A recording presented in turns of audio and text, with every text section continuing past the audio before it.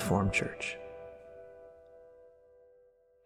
You know, it's really good. I had been thinking just about a lot of good stuff the last number of days. I mean, I guess you're always thinking about a lot of good stuff, right? As the Lord reminds you of things, you're always thinking about a lot of good stuff. But and if you're not thinking about something good, just ask the Lord, right, to bring something to your heart and mind, so you could be thinking about something good, right? But I was just asking the Lord, you know, like what's a good way to kind of start, right? To just kind of present this to you this morning.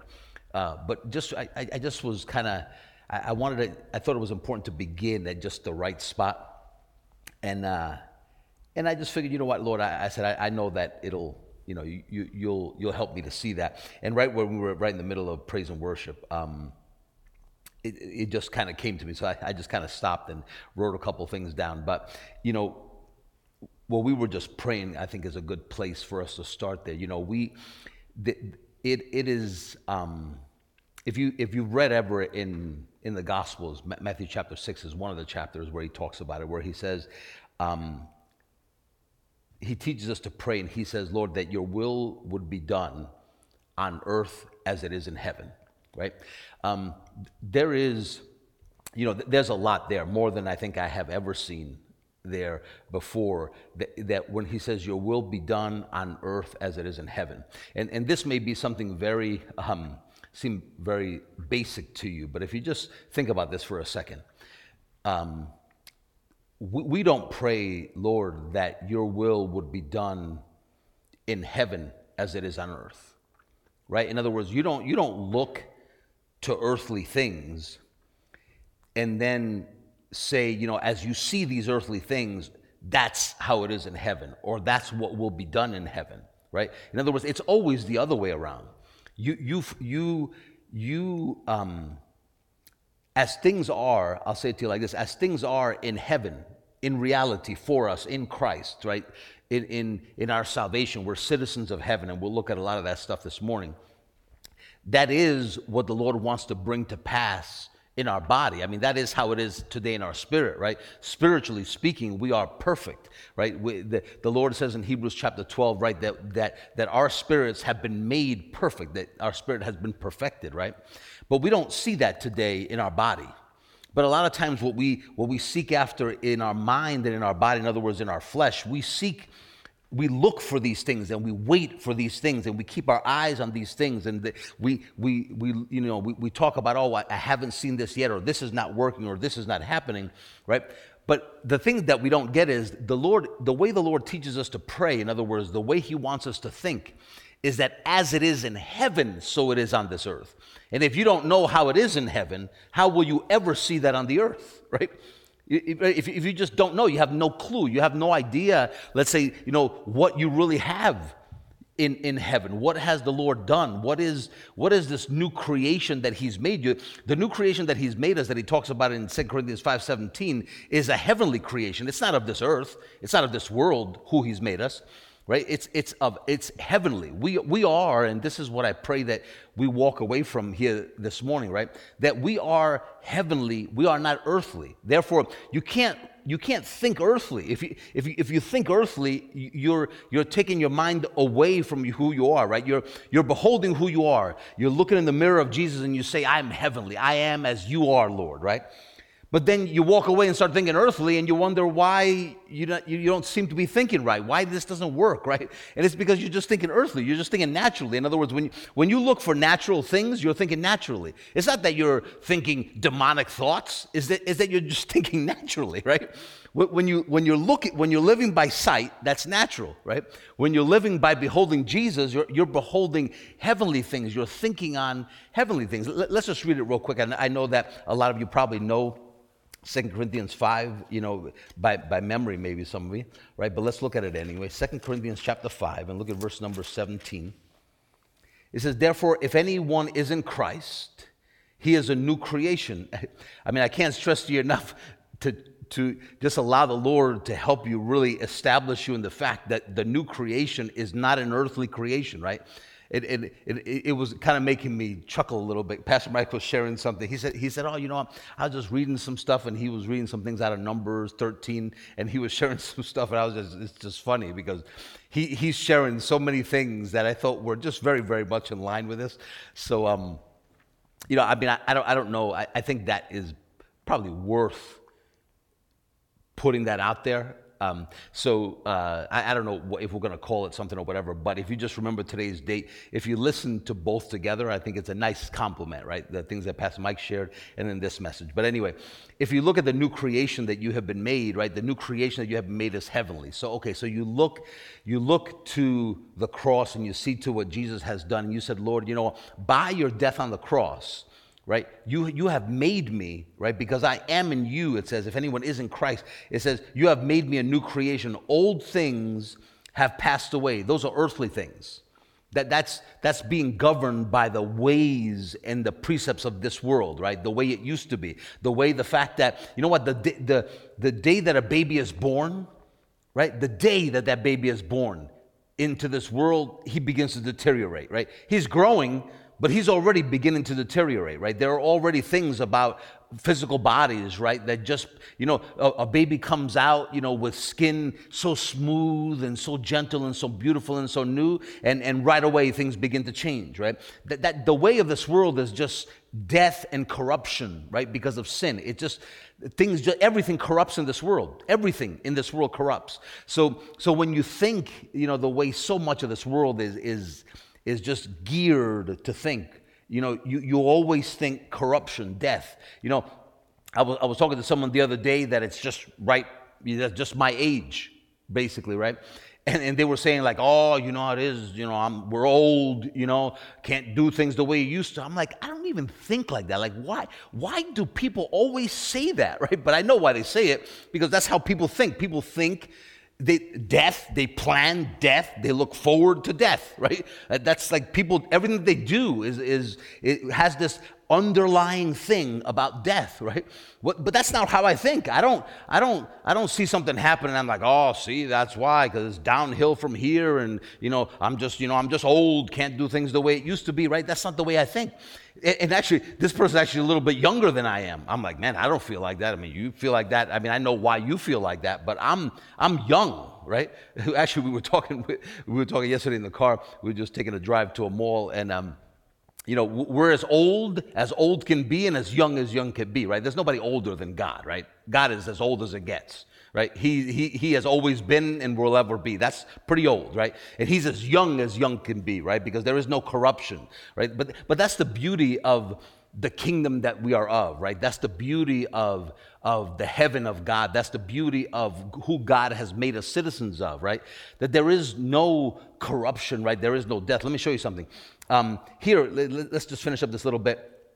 He says in the latter part of verse number 17, he says, all things have become new, right? But the beauty of that newness that he says is that we know what kind of new that is.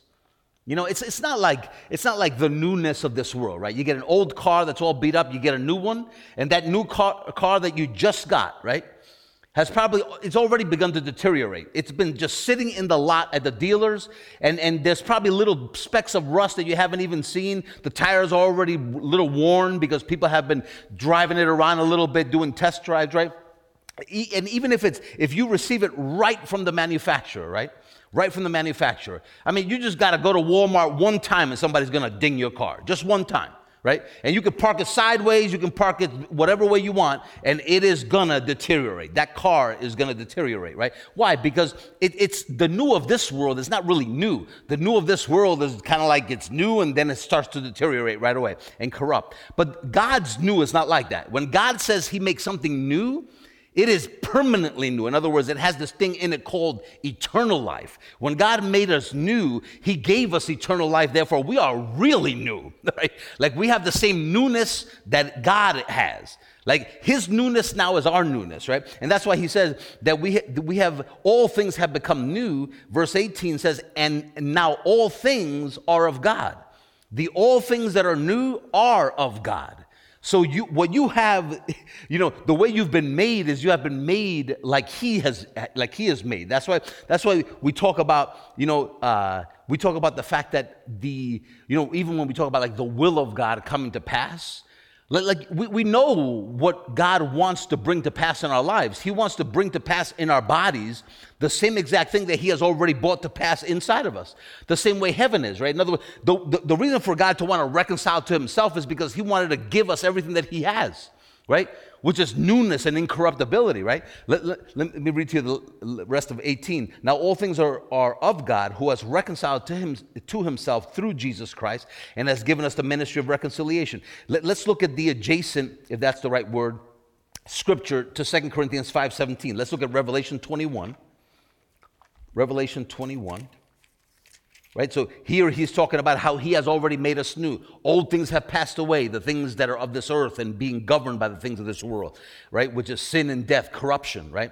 In Revelation 21 and verse number 1, he says, "Now I saw a new heaven and a new earth. The first heaven and the first earth had passed away, and there was no more sea. Then I, John, saw the holy city, the new Jerusalem, coming down out of heaven from God, prepared as a bride adorned for her husband. And I heard a loud voice from heaven saying, Behold, the tabernacle of God is with men, and He will dwell with them, and they shall be His people. God Himself will be with them and be their God." And God, listen to the desire of God to bring to pass, right? He'll wipe away every tear. That's in you already. You were made new, right? You were made brand new on the inside. Are there tears in heaven? None. So in you, in your spirit, who you are made today, is there like this inherent sadness and depth of depression that comes from in you? No. When you look in you, if you could open yourself up and look inside, there's no sadness and depression and deep nothing. All that there is joy, right? It says that the Spirit of God, the kingdom of God is righteousness, peace, and joy in the Holy Ghost. In other words, where God reigns, joy reigns. So he says here, God will wipe away every tear from their eyes. There shall be no more what? Death. No more death. Why? Because in the kingdom of God, there is eternity, eternal life, eternal living, right? What you have on the inside of you, this newness that you have of God, is eternal life. Isn't it interesting, or don't we find it a little bit, I've always found it a little humorous, right? That the church does, unfortunately, struggles for now with this, with understanding that God has made us to live forever. He's not going to make us to live forever. He made you to live forever. You will never be made new ever again. Right? The Lord doesn't say, and He made them new, and they were a new creation. Old things have passed away. Behold, all things became new. And then when Jesus came back, He made them new again. And old things were passed away, and behold, all things were new. No, right? He made you new. You're new, right? You're never going to be new again. But the church struggles so much. It struggles with being able to understand this thing about being able to live forever. But you know why they do that? What's the biggest obstacle in that form of thinking? Not being able to understand, obviously, what we have from Jesus, but it's because they're looking at their physical body. If they could see their spirit, they wouldn't even deny it for a second. But because they can't see who they are spiritually, and they're looking at this body that keeps deteriorating even after their salvation, they figured, well, see, this is what I mean. We're getting old. We're going to die, right? But we don't see this thing that we have called eternal life. Every Christian, every single Christian, every single one has eternal life and speaks of it, but actually doesn't apply it to even themselves. Doesn't apply to themselves. We believe that we could raise the dead, but don't believe that we could give our own body eternal life. That our own body could receive from the eternal life that it has, right? It's not God's intent for us to live forever in this thing. It's not. We know that it's not, right? But the thing is, but for us to think that this world can cause this body to die because it has power over it, you're missing the power of God that's in you. You don't know fully. You don't know fully, but as you continue to grow in that knowledge, what you will see is that the same Spirit that rose Christ from the dead will give life to your mortal body. By that same Spirit that rose His dead corpse from a grave and lifted it up and sat Him at the right hand of the Father, that same Spirit is the same Spirit that you are of. That's why He says, let us walk in the newness of the Spirit. In other words, what he's saying is, let us walk heavenly. Let us not walk as earthy, right? Let us walk heavenly. Let us. I understand the problem with what you see, but again, the will of God in your life is not done by looking at earthly things, right? You will never have the will of God done on earth, right? And then let that which is done on earth then make it so in heaven. It is already so in heaven. You want to bring from the heaven that you have in you, you want to bring that out. You're not trying to take the out and bring it in. You're trying to take what's in you and bring it out, right? The only way for that to happen is for you to be able to see it. These are heavenly things. The things of the Spirit that you are of are heavenly, they are not earthly. Therefore, you cannot set your eyes on earthly things. You're heavenly, right? It's so funny. Just even yesterday, the Lord was reminding me, and this comes up a lot in my mind. Just like what we as children of God, right? What we're worthy because of the worthiness that the Lord has given us. Like how much you're worth people speaking the right things to you, right? Like it is so good for people to speak to you based on who you are, not to speak beneath you, right? You know how horrible it is to speak to people that are heavenly and talk to them like a bunch of earthly dogs, right? Why would you ever do that? Why would you speak to people that are heavenly and talk to them about sin and the reason why you're going through stuff in your life is because of what you've done in your past? And like, what the heck does what I've done in my past have anything to do with who God has made me today? Nothing. It has absolutely nothing to do with it. Nothing to do with it. He said what? He said, and God will wipe away every tear from their eyes, and there shall be no more death, no more sorrow, nor crying, right? I know that seems foreign to maybe a bit of our thinking, but there is no reason, if you look in you, there is no reason, right, to cry and weep. There is no reason to cry and weep. If you're weeping and you're crying and it's other than tears of joy, the only reason why that happens to us today is because we're not seeing who we are. Because within you, there is only reason to rejoice. That's why the Lord says that we are to rejoice always in the Lord. Rejoice always in the Lord. Not because God wants to force you to rejoice. It's because that's the only thing that makes logical sense. If it's for us to, because we are heavenly and because who we've been made, you have no other reason but to rejoice. So seeing who you are and speaking to the people of God based on who they are and not speaking beneath them, but speaking to them directly, right, based on who they are and who Christ has made you, all that can do is make you rejoice, right? Because you're seeing, my God, this is who I am. This is who God has made me. He said, there'll be no more death, no more crying, no more sorrow. There shall be no more pain, for the former things have passed away. But didn't he say that already about you in 2 Corinthians 5:17? Old things have passed away. Behold, all things have become new. What you're seeing here is you're seeing it come to pass. This is what I read to you, verse 1 of Revelation 21. He said, I saw a new heaven and a new earth. That's what he saw. He didn't see a new set of Christians. He said, I saw a new heaven and a new earth. What he made new and what he's describing is a new heaven and a new earth. Not a new us, a new heaven and a new earth, right? And then, so when you see in 2 Corinthians 5:17, the Lord describes everything that he's describing here. He sees it described about you in 2 Corinthians. You see that all that's happening is what he did in you is coming to pass, right, in the rest of creation. But you are the first to receive that, right? Creation didn't receive it ahead of you, right? The heavens above, right, and beneath God did not receive it, right? Now the heaven of God has always been this way, right? There is no pain in the heaven of God. There are no tears. See, in the kingdom of God where God reigns, God doesn't reign right now in the heavens beneath him. God does not reign today in this earth, right? But God reigns in the heaven of God, which means that he also reigns in me, right? So because that's where he reigns, wherever God reigns, there is no what? There is no death. There is no sorrow. There is no crying. There are no tears. There's no more death, right? So that is the no more death and all of this that you have in you. That's what you want to see come out of you, right? But by watching this is not how you're going to see it come out. Right? You're not going to force what God has put in you to come out by this. He said, pray that your will would be done, right, on earth as it is in heaven. right? You see where he wants to get your eyes? On earth as it is in heaven. So the immediate question right after that, just bear with me with this for a second. What is the very logical, immediate question that you ask right after that? Lord, that your will would be done on earth as it is in heaven. The immediate question you ask yourself after that is, how is it in heaven? Right? On earth as it is in heaven. How is it in heaven? Don't we all want to find that out? How is it in heaven? Because if it's on earth as it is in heaven, and you don't know, we should find out. Right? Because that's how it's going to come to, and then you get a little glimpse of that here, right? How is it in heaven? Well, in heaven, right, there are no tears.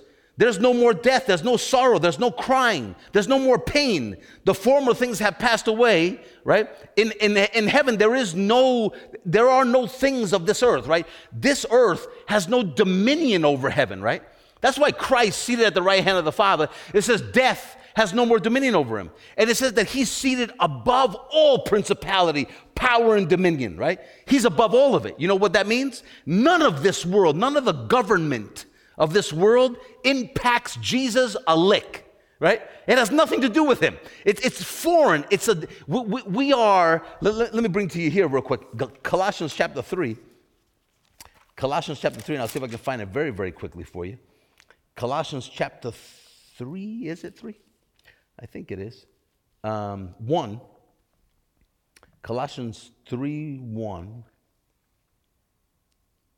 But, sorry. No, Philippians 3. Colossians 3, 1 is actually good too. But this is Philippians 3. Look at verse number 17. It says, Philippians 3:17, it says, brethren, join in following my example and note those who so walk, as you have us for a pattern. For many walk, of whom I have told you often, and now tell you even weeping, that they're enemies of the cross of Christ, whose end is destruction, whose God is their belly, and whose glory is their shame, who set their mind on earthly things. Let's just pause there for a second. Do you see how people of this world live? People of this world that deny the cross, that have become enemies of the cross. How is it that they think? Right? Because Paul says, follow my example, right? How do I think? How do they think, right? How do people that are enemies of the cross, that want nothing to do with what Jesus has provided for the world, how do they think? It says that they set their mind on earthly things. In other words, they're all about just here, what I can see, what I can touch. That's why you hear many people say, I will believe it when I see it, right? Because it's just about earthly things. That's not a wise thing for a Christian to say. That's a dumb thing for a Christian to say, right? That, I'll believe it when I see it. You have no idea then who you are because you haven't seen anything of who you are. If you believe it when you see it, I don't even know if you're saved then, right? If that's how we think, right, is that I'll believe it when I see it, that's a little bit of a problem, right? Because you were saved by exactly the opposite. You were saved by seeing him who is unseen because you have not seen God.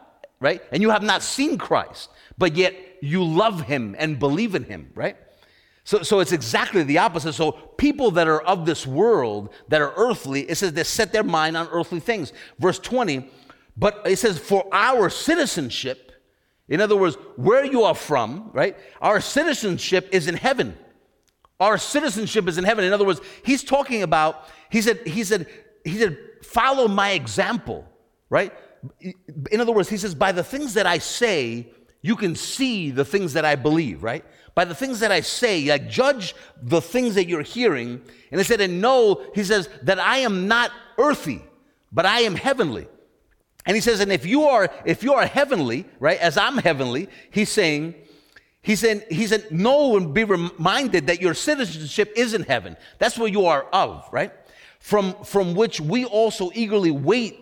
And that is, we have a sure expectation for our Savior, the Lord Jesus Christ, who will transform our lowly body. Now, here's why that's important. What is the only part that it's saying he'll transform? Your body, right? Your body. It is the only part of you, right? The only part of you, in other words, your flesh, the part of your mind that's not yet renewed, and this body is the only thing that is not heavenly.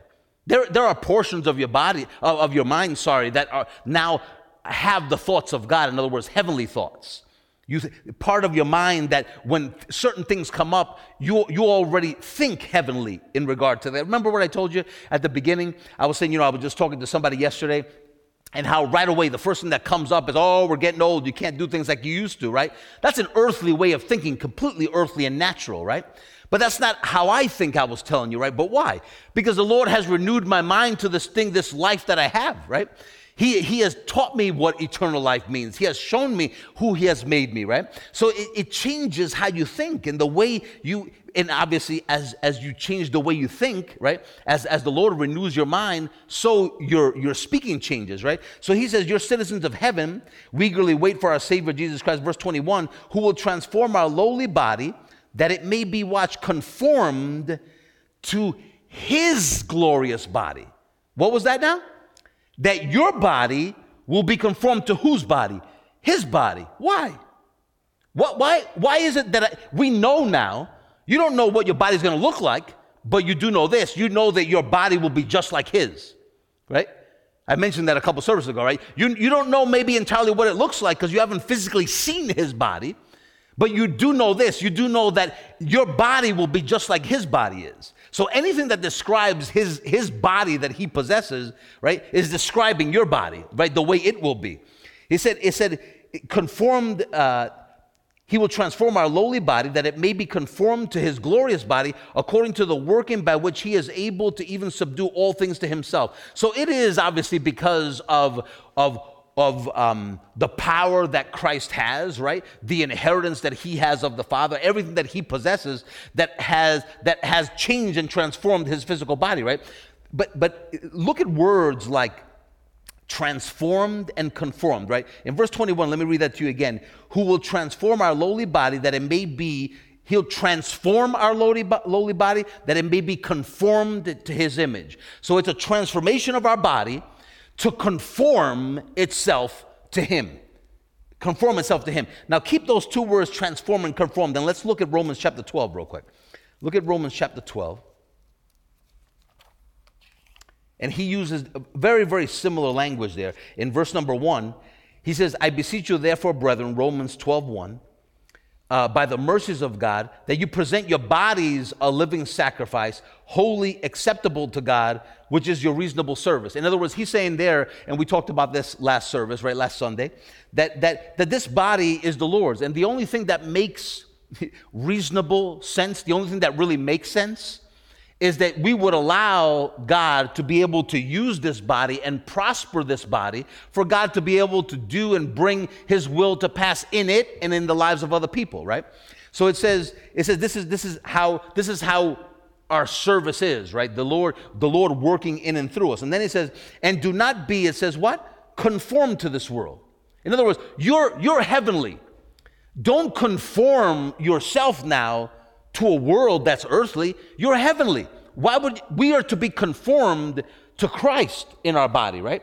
Why would you conform your body to the world, right? And use this body in whatever illicit and perverse and natural way that the world does, right? Why? Because you're more than that. You're way more than that, right?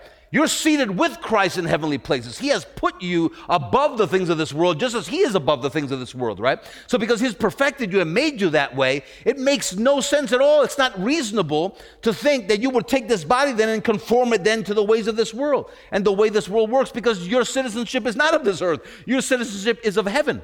I remember, I told you the story before that I grew up in New York City, right?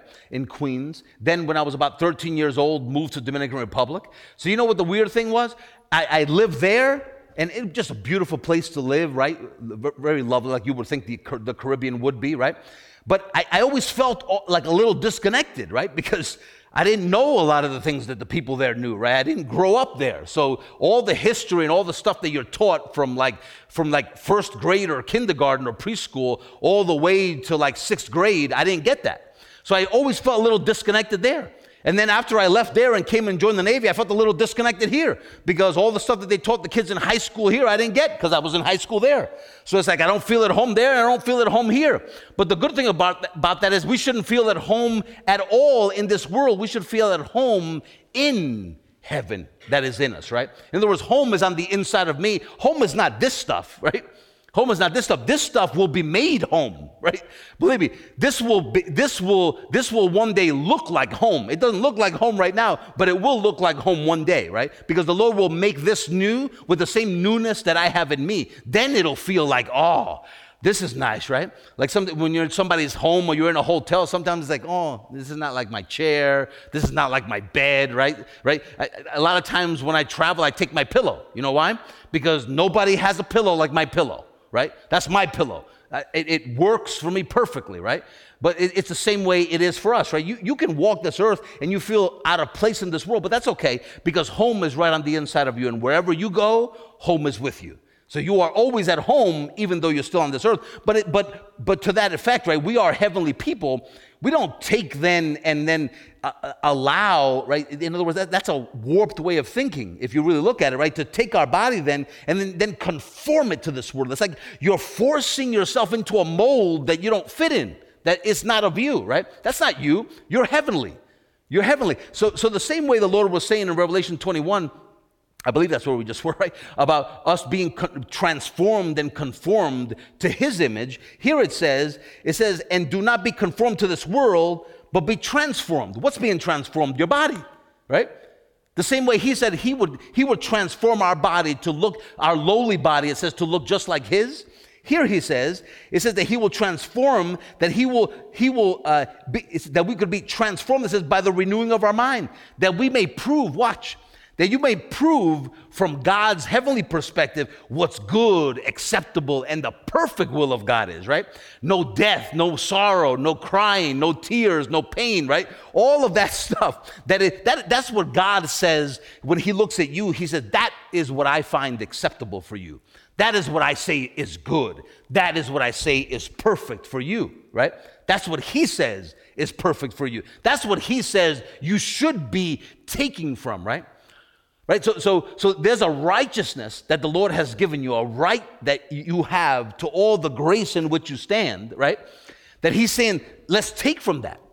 Let's receive from that. Let's look a little bit. Let's look a little bit at Hebrews chapter 12, verse number 22. He says, but you have come to Mount Zion, right? And to the city of the living God, the heavenly Jerusalem. Right? That's where we're of. We are of Mount Zion, but that means we are of heavenly Zion, right? We are of the heavenly Jerusalem, right? That's where our citizenship is. That's what we identify with. That's what we look to understand who we are, right? People today, they do that whole, I don't know if it's 24andMe or what it is that they do, right? When they're trying to always find their ancestry and all this stuff. You know what people are looking for? Just point blank. You know what they're looking for? Who am I? That's what they're looking for. We know. I don't have to look at my roots to understand where my great granddaddy came from, right? I honestly, I could care less. I could really care less. What is listen, but here's why. Not because I am trying to be insensitive to people that have ever done that, but that has nothing to do with who I am today. Who my daddy is, just one generation below, right? Has nothing to do with who I am today. Nothing. It's just the remains, right? In other words, sometimes, I could see certain things in my mannerisms or the way that I'll say something, and I'll say, oh, yeah, you know what? That almost sounds like kind of like the way my dad would have said something, right? But more and more, that's becoming less and less and less. Why? Because I have not been made according to the image of my earthly daddy. I have been made according to the image of my heavenly Father, right? And that is who I am now. I'm not just trying to mimic him, right? But that's who I've been made like. So the way now that I'm talking and the way that I act and the way that I speak and the way that I judge things, right? It all becomes more and more, right? The thoughts of God become your thoughts. So we are of a heavenly Jerusalem. It says to an innumerable company of angels, to the general assembly and church of the firstborn who are registered in heaven. Right? We have a registration, right? You got a registration on your car, right? We are registered in heaven. We are God's and he is ours, right? To God, the judge of all, to the spirits of just men made perfect, right? Like, so you see that I've been made perfect in my spirit, right? So I definitely want to bring that out. I don't want to bring out mediocre stuff that works sometimes and sometimes doesn't. Listen, you could look at the world's ways And that isn't that a pitiful way, honestly? I shouldn't say pitiful because that may sound a little insensitive, but isn't that a horrible way to live? To live mimicking earthly things, right? That work sometimes and sometimes they don't. You know, it's like you're gambling all your life. Well, it kind of worked for this one, but didn't really work for that. Listen, look anything up on YouTube. Go ahead, go Google anything you want or watch any video, and you will get opposing arguments to everything. To everything, right? That's how living earthly is, right? It's 50-50, and sometimes not even 50-50. It's worse than that, right? But you don't really know. But with God, it's a sure thing. When God says something, it's always like that.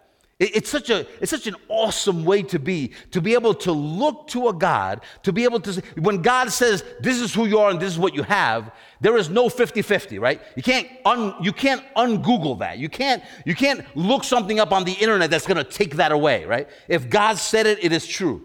That's why it says that we should not refuse him who speaks from heaven, right? That's how we were saved, right? We didn't refuse God who speaks from heaven. He spoke the truth of the gospel of his son. And we believed that, right? We believed heavenly things over earthly things. Let me show you a little bit more here. In verse number 24, to Jesus, the mediator of the new covenant, and to the blood of sprinkling that speaks better things than that of Abel. See that you do not refuse him who speaks. Verse 25, for if they did not escape who refused him who spoke on earth, much more shall we not escape if we turn away from him who speaks from heaven, whose voice then shook the earth, but now he has promised, saying, yet once more I will shake not only the earth, but also heaven. Now this yet once more indicates the removal of the things that are being shaken as the things that are made, that the things which cannot be shaken may remain. So look at what he's saying there. He's saying that today, right? Today, this is speaking about a day to come. But even today, you can see there are things that can be shaken. In other words, everything that is earthly cannot remain. So when the Lord comes and he makes a new heaven and a new earth, there are, let's just say things, quote unquote, that will remain and things that will not. When the Lord makes a new heaven and a new earth, right, the only things that will remain and stay are things that are of the heaven of God. And we are of that heaven, right? Therefore, there is, when things are made new, we stay put just as we are because we are already new, right? We are already heavenly. So when the Lord makes all things that are earthly or of the heavens that are not of God, and he makes it all new the way he was saying in Revelation 21, we will remain because we are of a kingdom that is immovable and unshakable, right? Nothing ever changes there. It's not like, oh, today you have life, but tomorrow you might have a little death. There's never death. It's always life. You see how concrete? Things are so concrete with God. Heaven, there's always life. There's never death, right? But here it says in verse number 28, therefore, since we're receiving a kingdom which cannot be shaken, it says, let us have grace. Let us have from the grace of God that we have on the inside of us. He's saying, let us have grace that we may serve God acceptably. It says, with reverence and godly fear, for our God is a consuming fire. So what he's saying in there is a time coming where the Lord will make everything new, right? Including this earthly body. But you will remain. If we haven't received a new body by now, we will receive a new body when the Lord comes back. And then when the earth is made new, right? Everything will be made brand new, like our bodies and like our spirits are new, right? But now, so to put this together a little bit for you, we are from verse number 22 all the way to verse number 29. We read about, what is heaven like? Like where are we citizens of? What is it that we possess? What is it that we have? Right? We are heavenly and not earthly. We are registered. We are those that are registered in heaven. Right? We don't have our citizenship of this earth, but we are citizens of heaven. Right? Let's go then. Let's go with that in mind. We're going to start wrapping up here a little bit. Right? Not entirely, but we're getting there. Look at Matthew chapter 7, I think. Matthew chapter 7. And look at verse number 21. Verse number 21. It says, not everyone who says to me, Lord, Lord, shall enter the kingdom of heaven, but he who does the will of my Father in heaven. Many will say to me in that day, Lord, Lord, have we not prophesied in your name, cast out demons in your name, and done many wonders in your name? So in other words, what he's saying is, there is a way to enter into the kingdom of heaven that we're currently of today, right? There is a way to do that. But he says, but there are people that will come in the last day and they will say to the Lord, look at everything that we've done, right? They'll say that. They said, Lord, we have we not prophesied in your name, cast out devils in your name, and done many wonders in your name? So we look at what we have done, and he'll respond and say to them in verse number 23, and then I will declare, I never knew you, depart from me, you who practice lawlessness. So practicing lawlessness is one without law, right? But one that lawlessness there is one who refuses the law of faith, right? In other words, there is a law that God has set in motion that is the only way to enter into the kingdom of heaven, which is faith in Jesus Christ, right? And if someone refuses to be obedient to the law of faith, right? Refuses to be obedient to the law of faith, right? They cannot enter in. But how do you know that these people were disobedient to the law of faith? Because everything that they say is about what they have done, not about what Jesus has done. It's about what they have done. It's about, Lord, haven't we prophesied in your name? Haven't we cast out devils in your name? Haven't we done many wonders in your name? So Lord, look at everything that we've done. That should give us entrance into heaven. Correct? Incorrect, right? It is all based on what the Lord has done. It's all based on the cross, right? That's what Paul was speaking about, people that are enemies of the cross, right? It's not about what the Lord has done, it's about everything else. Verse 23 says, and then I will declare to them, I never knew you, depart from me, you who practice lawlessness, which again is refusing the law of faith, right? A disobedience, which is not obedient to the faith or to the doctrine of Jesus, right? Verse number 24 says, therefore, whoever hears these sayings of mine and does them, whoever hears these sayings of mine and does them. And that's the same thing that he said in verse 21, right? He said in verse 21, he said, not everyone who says to me, Lord, Lord, shall enter into the kingdom of heaven, but he who does the will of my Father. So there is a doing that he's looking at us and he's saying, there is a doing that I'm looking for you to do, that if you do that doing, right? Or you're a doer of that, right? The same thing that he said in verse 24, he who does them, whoever hears the sayings of mine and does them. So there's something there about, right, hearing and doing. But what is the hearing and the doing, right? Because if he's saying that's how you enter into the kingdom, what is the doing, right? In James chapter 1, if we look real quick and we'll come back. James chapter 1 and verse number 22. He said, but be doers of the word and not hearers only, deceiving yourselves, it says. For if anyone is a hearer of the word and not a doer, remember what he said? The people that don't enter in are the people that don't do it. The people that are not doers, right? The people that are doers are the people that enter, right? So if you hear and do, you enter. If you hear and don't do, you don't enter, right? So what is the doing and the not doing, right? He says here, he says that you're not just a hearer, but a doer. Verse number 23, it says, for if anyone is a hearer of the word and not a doer, so he shows you the opposite first, right? He said, what is the person that hears but doesn't do?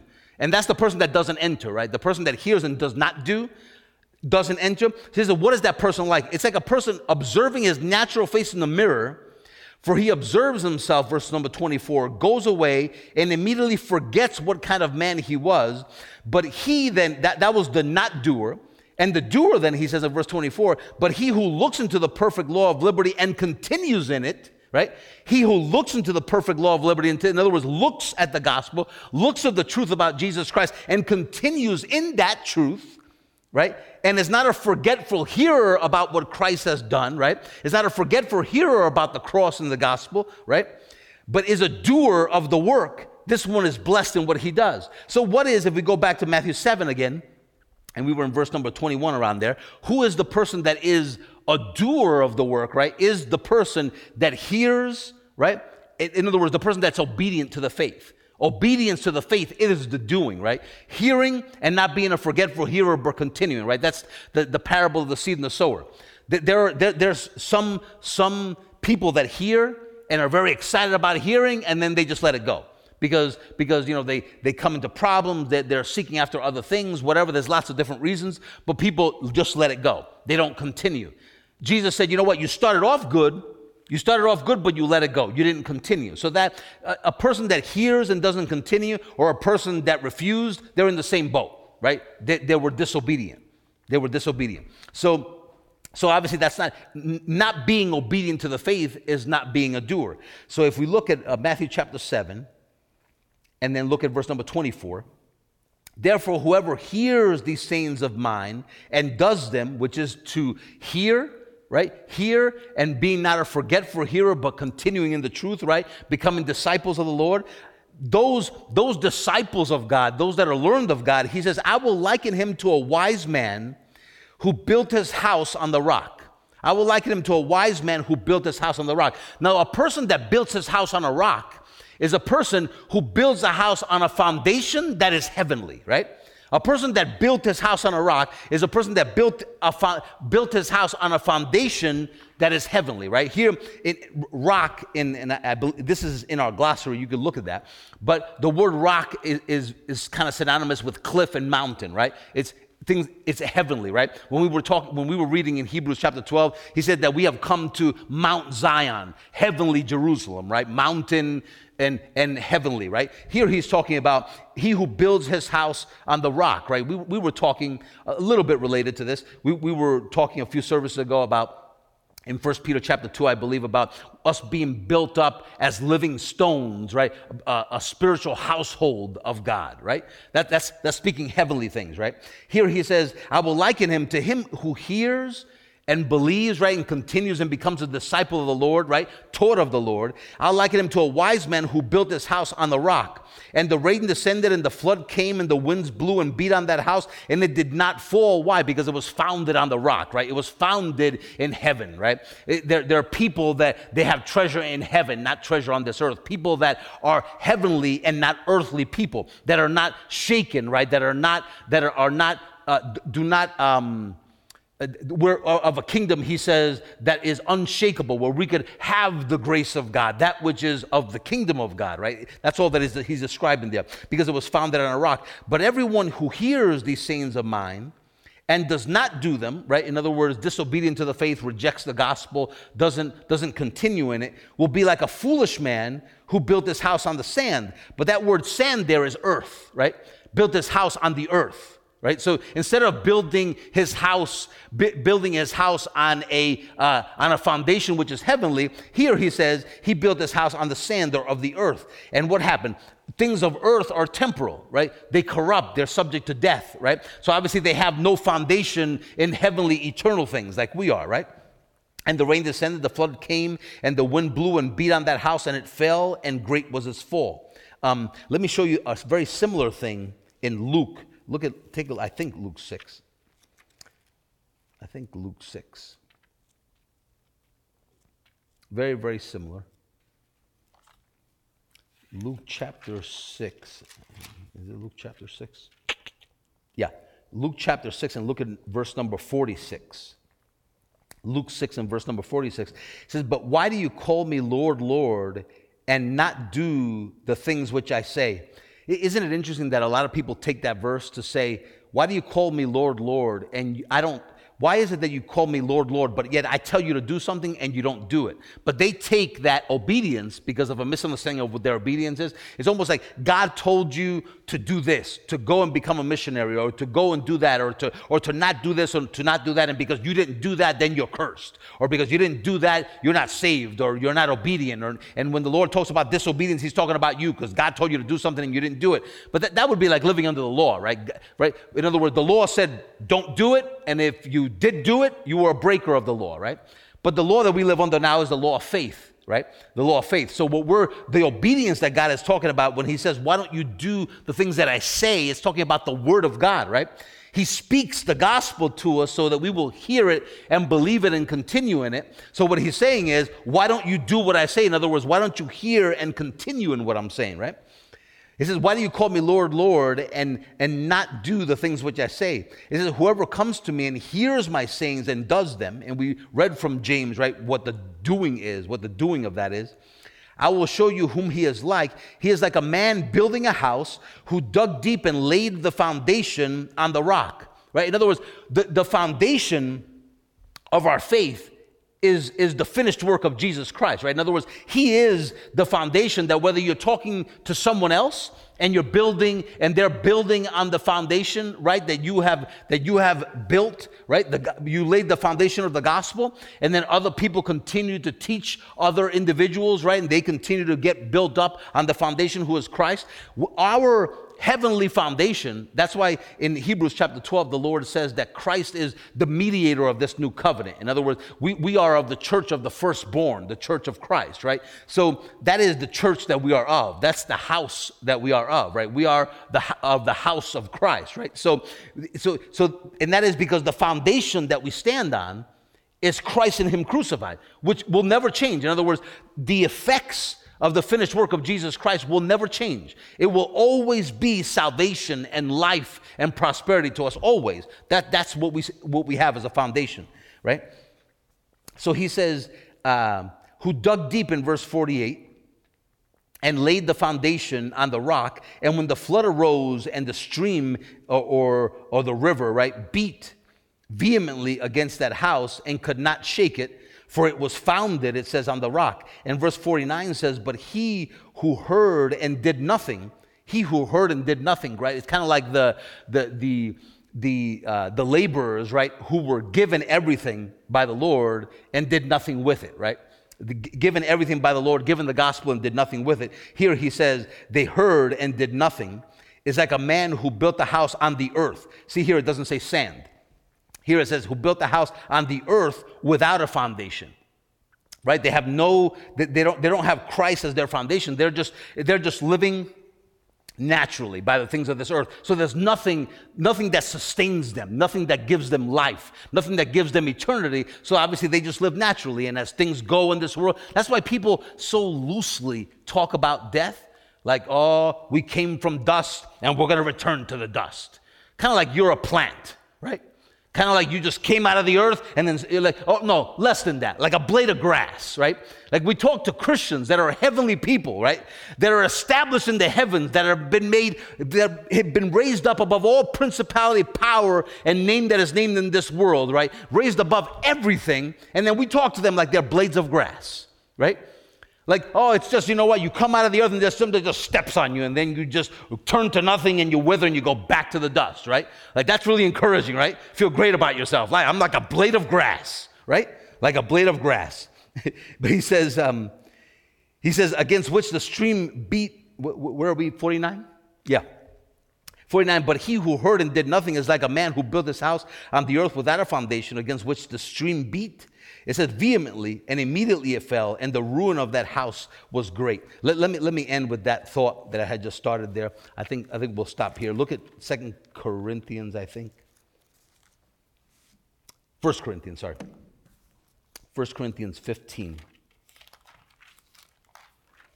And look at verse number 45. And I think, this is going to be, I think, a really good synopsis, right, of everything that we've been saying, but really get your eyes really focused on, wow, look at what Jesus has done. Look at who God has made me in Christ, right? And then you'll be able to even see how the Lord talks about it. Even here, you even see a bit of a mirror image, right? How the Lord tells you how you can identify beholding the glory of the Lord and be able to understand who you are. In verse number 45 of 1 John 15, verse number 45, he said, so it is written, the first man, Adam, became a living being. Right? The first man, Adam, became a living being. The last Adam, it says, became a life-giving spirit. Right? Life-giving spirit. So you see, obviously, even the difference between the first Adam and the last Adam. The first Adam became a living being and died. Right? The last Adam became a life-giving spirit. Right? So there is life, eternity in Christ. Right? And he gave us and shared that life and that glory with us. Right? Verse number 46, it says, however, the spiritual is not first, but the natural, and afterward the spiritual, right? And this is maybe some assumptions there, but I think what he's making reference to there is the fact that first we were born naturally, right? Then we became spiritual, right? Verse number 47 says, the first man was of the earth, made of dust. So he's gonna show you the first Adam, and then he's gonna show you the last Adam, and he's gonna show you who is it that you're identifying with. Like if all that we can think about is death and decay, and well, everybody's gonna die, and all of that kind of thinking, that's just natural thinking. That's thinking like Adam thought, right? That's thinking earthly, right? But he's saying here, he said the first man was of the earth, made of dust, made of earth. That word dust there is earth. He was made of earth. The second man is the Lord from heaven. There can't be two things that are more diametrically opposed, right? Earthly and heavenly, right? Earthly and heavenly. Verse 48, watch this. As was the man of dust, or the man of earth, so also are those who are made of dust, or earthy. In other words, there is no argument, right, that if you are earthly, you will live just like earthly people do, subject to the same decay, the same destruction, the same rules. Listen, you can do it all. You can work out until you're 140. You will still die. You will not be able to keep this physical body going. It will corrupt, it will die, and that it will be the end, right? There is no way that being carnally minded or naturally minded leads to life and peace. It doesn't work like that. Being carnally minded is death. Being spiritually minded is life and peace. There is no way that being carnally minded ends in life, right? And you know what? There's nothing wrong with taking care of this and eating right and exercising, but it helps a little. Meaning it doesn't give you life. It just tries to extend the existing one, right? It just tries as hard as it can to extend it, but it is not eternal life, right? Working out and eating right is not eternal life. It just helps your physical body. So there's no debate there, right? Do you do something that helps your physical body? Why wouldn't you? I just said it helps your physical body. I don't know, like if you have a little puppy dog and you bring him home and you love him, do you kick him across the room? No, you take care of him, right? You nourish him, you feed him, right? Do you beat up your body? No, you love, you care, nourish your body, right? The Lord loves your body. He cares and nourishes your body. So it's not like all or nothing, like if you're heavenly, you just kick your body around and abuse it. No, if you're heavenly, you probably got wisdom to take care of your body more than most people, right? So yes, you take care of your body, but he's saying here, those that are natural will end, right? Will just live earthly, right? And earthly, the way of the earth is just corruption and death, right? So that's the way it'll end. But it says, and as is the heavenly man, the heavenly one, which is Christ, right? The same one, he called him the last Adam, the life-giving spirit. And as is the heavenly, so also are those who are heavenly, right?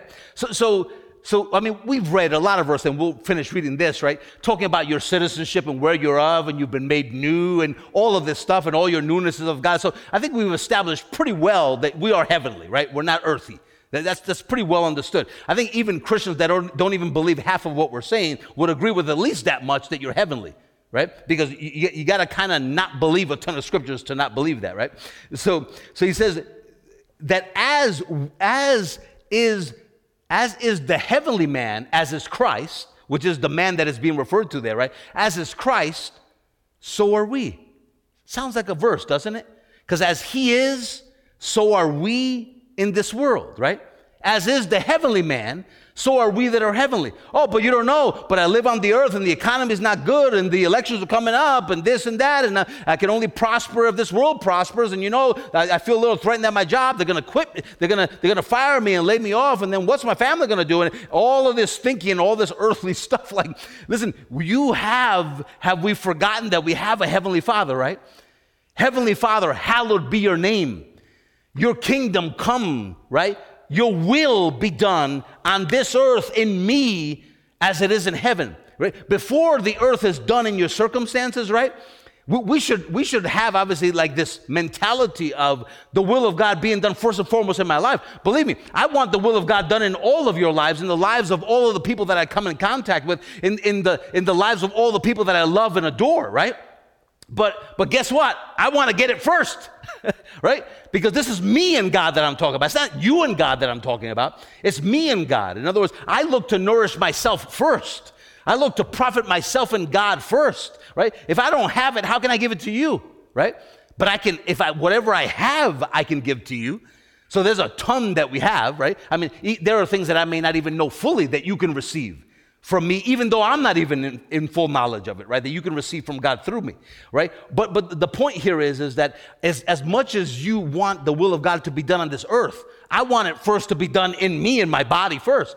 I want to see my loved ones healed, but I want to see me healed too, right? And it's not two like I come second, no, like I come first, right? Like the reason why I'm seeking the Lord is I'm not seeking him for you, I'm seeking him for me, right? When I'm learning and I'm growing in the things of God, I'm doing it for me. And you know what? Being able to share that is a beautiful thing, right? To be able to share and to give to other people from the things the Lord is teaching you. But first and foremost, I want that for me. I surely want it for me, and then you want to see that. That's why Paul would say that you would imitate me, right? In other words, the way I think, by the things that I say, you know that these are things that God agrees with and that he's speaking, and these are the thoughts of God. So imitate those things, right? Don't be conformed to this world. But he says, as is the heavenly man, so also are those who are heavenly. And as we have borne, watch, as we have borne the image of the man of dust, in other words, you were born that way. You were born of the man of the earth, right? And you bore his image.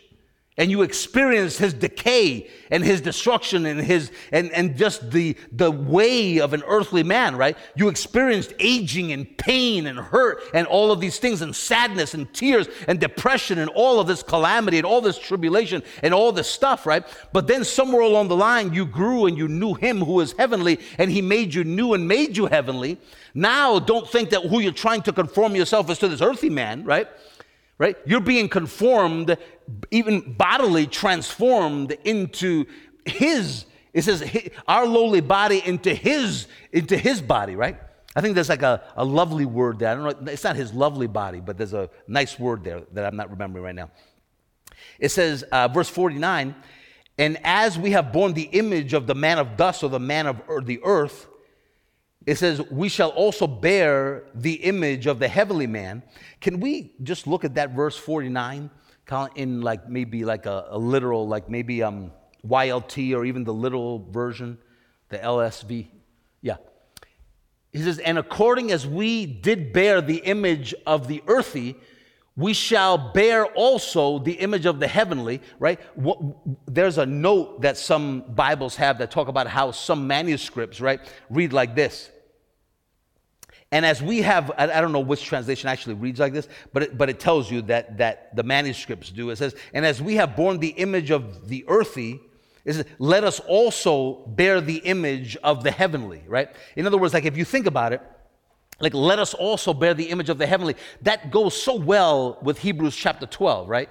Where Hebrews 12 tells you, this is what you've come to. You're heavenly people. You are of Mount Zion. You are of the heavenly Jerusalem. You are of the church of the firstborn. You are of a place of an innumerable company of angels. He says, you are of a kingdom where Jesus is the mediator, right? He's the foundation of this kingdom that we stand in, right?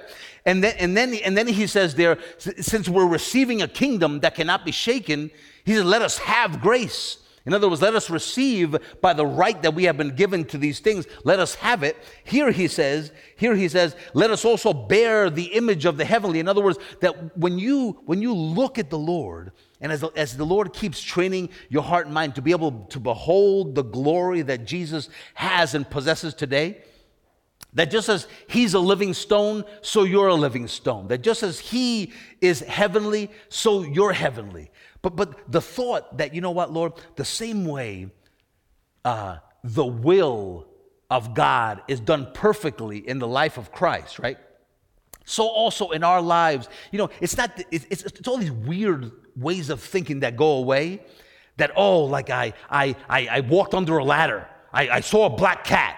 Like, it's just such silly stuff of this world. Oh, I'm going to have 7 years of bad luck because of this. Or oh yeah, you know, throw real quick, get me some salt. What in the heck is that? Get me some salt? Like, we are heavenly people. Talk about somebody, get me some salt so I can throw salt over my whatever shoulder that is, right? Like, it's just carnal, worldly, nonsensical ways of living, right? Let us lift our minds up out of the gutter and let us look and behold the glory of Jesus. And you know what? Look at him and ask him, right? Jesus, if you throw salt over your right shoulder, does it work? Right? Right? He'll get your eyes up out of the gutter. That is so beneath you, right? It's so beneath us to think that way about luck and good fortune and all of this. Nobody has to tell you good luck. Nobody has to tell me when I get on a plane, break a leg. The plane will not go down because I'm in it, right? That's why it's not going to go down. Because of me, it won't go down, right? It doesn't matter how much it shakes in the air. It ain't going down because I'm in it, right? I'm in it. It's just, the point is that we would see who we are and who the Lord has made us. You know, he said, I have made you heavenly. Walk, he says, in that heavenliness, right? Walk in that newness of life that I've given you. He said, I made you new. Walk in that new. I made you new. He says, walk in that new. Look at verse number 50. Now I say this, and I am wrapping up here. I'm not going to take you past 1 Corinthians. Now this I say, brethren, that flesh and blood cannot inherit the kingdom of God, nor does corruption inherit incorruption. In other words, this body by itself, I know that it's not the will of God, that I'm just going to have this body forever. No, I'm going to have a heavenly body. I'm going to have a body that is going to look just like his. In other words, a body where mortality is swallowed up by immortality. But what happens is, while I'm still waiting for that body, right, the life of God in me gives life to it. In other words, God on the inside of me has given me his life so he can give life to this body. Why? Because it's mine and it's his. That's why. Because it's his. And wherever God is, right, life is. Wherever the river flows, it gives life to everywhere that it goes. And believe me, there is a river on the inside of me flowing out of me, right, that makes this body to live. Because there's a river of life in him. How is it not going to affect this body, right? How is it not going to affect this body? There's a river of life on the inside of me. I want it to come out, right? I want the will of God to be done in it, right here first, in this earth. Before it goes to any, this body is made of earth, right? Before it goes to that earth, it's going to come to this earth first, because it has to go through it to get to that one, right? So it's going to give life to this one. It's going to give life to this one. It said, nor does corruption inherit incorruption. Verse 51, behold, I tell you a mystery. We shall not all sleep, but we shall all be changed in a moment, in the twinkling of an eye, at the last trumpet. For the trumpet will sound, and the dead will be raised incorruptible, and we shall be changed. For this corruptible must put on incorruption, and this mortal must put on immortality, right? So you see in more and more, what is the will of God for us? That everything that we have in us swallow up all this, that it just consume it all. Consume it all. And everything that you see with your physical eye, consume the same way, right? And be transformed into the same life that you already have, right? And what the Lord is saying to us today is, I want you to walk in that newness. You know why? Because as you walk in that newness, you will be transformed by the renewing of your mind, Romans 12, right? Like, that should make somebody think, what's transformed? Like people, Christians read that all the time. Transformed by the renewal of your mind. What's being transformed? Your spirit? No. You already read in Hebrews 12, it's been made perfect again. Doesn't have to be transformed into anything. What is being transformed? Your mind? No. That's what it just said about being renewed. What's left? Your body. There is nothing else left, right? It will be transformed. Now, sure, if the job's not finished here, when the Lord comes back, he'll swallow the rest of it up. Right? He will consume it all, right? But the point is that the consuming it all comes from the same place, a mind that is renewed. That's where immortality swallows up mortality, right? It says, so, I think we're on 53. Yeah, 53. For this corruption was put on incorruption, this mortal was put on immortality, right? But that, listen, when the Lord says in Isaiah 61, he says that the Spirit of the Lord is upon me, right? In other words, it's on him. It's on his body. It's in his mind. He says, the Spirit of the Lord is upon me because he has anointed me, right? He's to preach the gospel to the poor. In other words, he has made the Spirit in me apparent on the outside, right? It's apparent, like it's visible. It's tangible out here. He's not in here. He's made it manifest, right? It's apparent. You could see it working, right? Out here. Why? To preach the gospel to the poor, to bring sight to the blind, all of that stuff, right? Isn't it interesting that the same thing happened to Samson, right?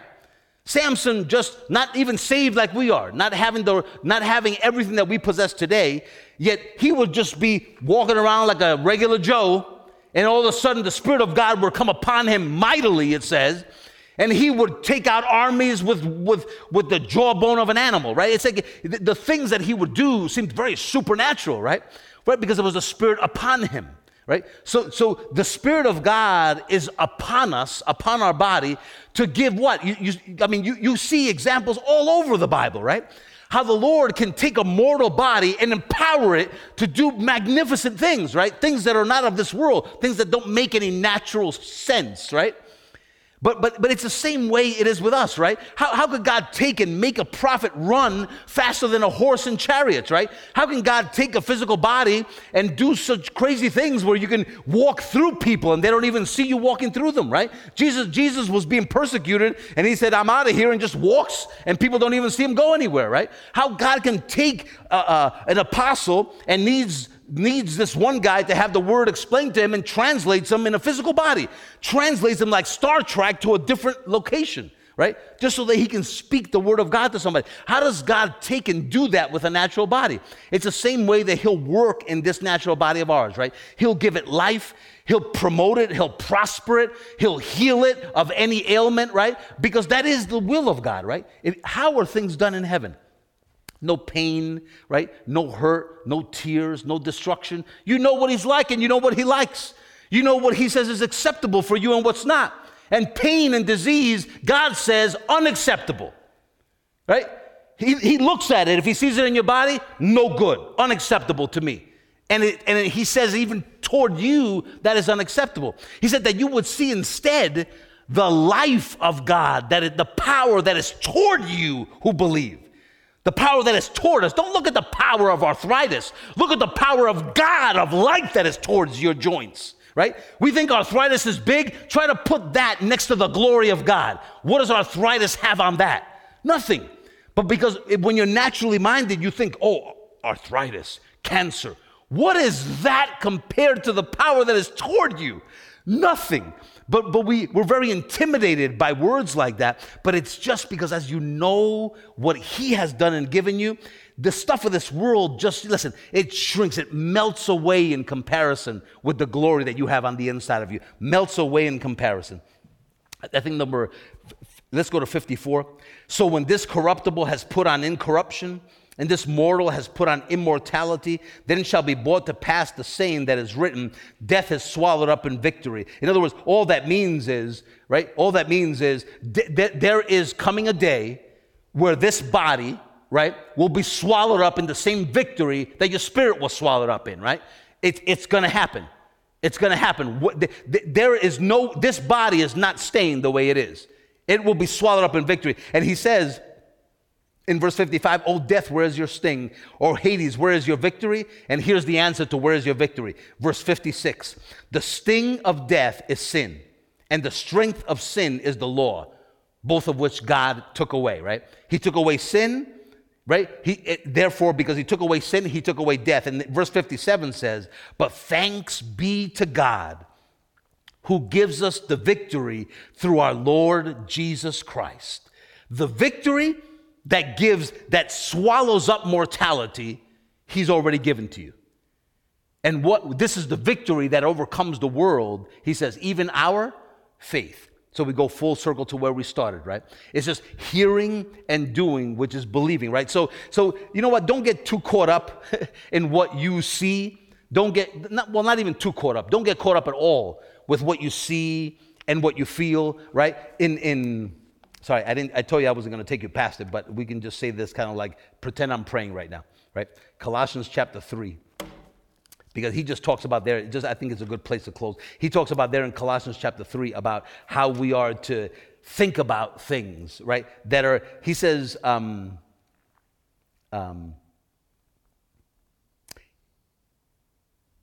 is it? That's not it.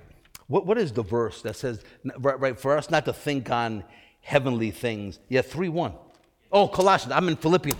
I wanted to go to Philippians before I was in Colossians. Now this time I want to go to Colossians and I'm in Philippians. Yeah, 3:1. Colossians 3:1. Look at what it says. It says, If you then were raised with Christ, which we were, right? Raised, right, to heaven with Christ, to life. Seek those things which are above, where Christ is, sitting at the right hand of God. Set your mind on things above, on heavenly things, not on things on the earth. For you died, and your life is hidden with Christ in God. And when Christ, who is your life, appears, it says, then you also will appear with him in glory. In other words, when Christ is revealed, you're revealed. When he is seen, you're seen. Right? When the heavenly man is revealed, those that are heavenly are revealed as well, right? You know why? Because it's the same thing, right? It's the same thing. If you see him who's heavenly, you're looking at yourself who are heavenly, right? In other words, when heaven sees heaven, it says, I agree, right? Yes, that's exactly who I am. When earth sees heaven, it says, that's stupid, that's foolish, right? That's the way earth. When earth sees heaven, it says foolishness. When heaven sees heaven, it agrees, right? Right? So that's who you've been made. So he says, don't just think about things on earth. He says, I know, I get it. You know, you're doing things and you're not yet there, right? You're not yet allowing me to work fully through you. You don't know fully. So there's things that you still do naturally, fine. But there's a lot of your mind, though, that has been renewed, a lot of awesome things that you guys know, right? So when you know these things and the Lord's reminding you of them, remember, right? My God, I am heavenly, I'm not earthly. Therefore, I should seek those things that are above. Father, thank you, Lord, for these people, my God. Thank you for all of your people around this world, and even those that are asleep in you, that have believed and put their faith in you, Jesus. We are all heavenly people. But my God, there is so much reason to rejoice. There's so much joy, my God, to be had just by beholding what we have and who you have made us, Lord. There is so much advantage that we have, so much power that is toward us, Lord. But there's a thing sometimes, Lord, that we just get caught up and tripping up on the things that we see with our eyes, Lord. But physically seeing, Lord, is really a bit overrated, Lord. But what is not overrated, my God, is beholding your glory as in a mirror. Beholding you, Jesus, so that we can see the heavenly one, so that we can see who we that are heavenly are actually like. Heaven can only know heaven by beholding heaven. That which is heavenly can only know the heavenly by beholding heavenly. We will never see who we are by beholding this earth. We will never see what we have or don't have by beholding the results that we see or don't see with our physical eyes. You can never know heaven by looking at earthly things.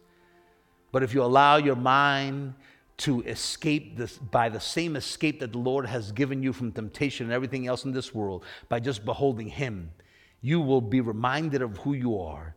And then I pray for you right now in the name of Jesus that you would not walk away and forget who you are. That you would be reminded of who you are as you have been reminded today, and that you would continue in that truth more and more, that you would be exhorted to continue daily being reminded of who you are. Keeping your mind on the truths of who you are and on the truths that have been delivered to you, that you would be faithful to continue therein, always endeavoring to grow in the knowledge of what you've been given, in the knowledge of what Christ has provided and given to you, that you would continue and not relent, that you would not look to the right, that you would not look to the left, but that you would look straight forward into the face of the Lord, into the glory of God, that you would see what the heavenly kingdom that we are of is like, and that you would continue to take on that newness, to put that newness on, to put on Christ as you walk, and not to put on the old things of this world that have already passed away and that are not of you at all. Thank you, Jesus. Thank you, Lord, for those that will believe. Thank you, Lord, for those that will believe, Lord, through our word and through their word. People that will continue to hear and recognize who they are, that will be reminded by even these that are here, reminded of who they are, the word that they speak, that word is heavenly, that is a godly word, that is a gospel that, Father, you have put in them and that you have revealed to them.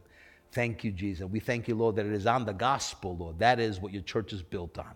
On the gospel, Lord, is the foundation, Lord, that we are built on. And we thank you. We praise you for that, Lord. In Jesus' name, thank you, my God. Amen. We hope you enjoyed this message from Reformed Church. If you have, please share this with someone else and help us get this uncommon truth out to the world. If you'd like to support this good news, you can do so at reformedchurch.com/give. Also on our website, you can take advantage of our free messages, articles, and even full discipleship courses. Start reforming your mind now at reformedchurch.com.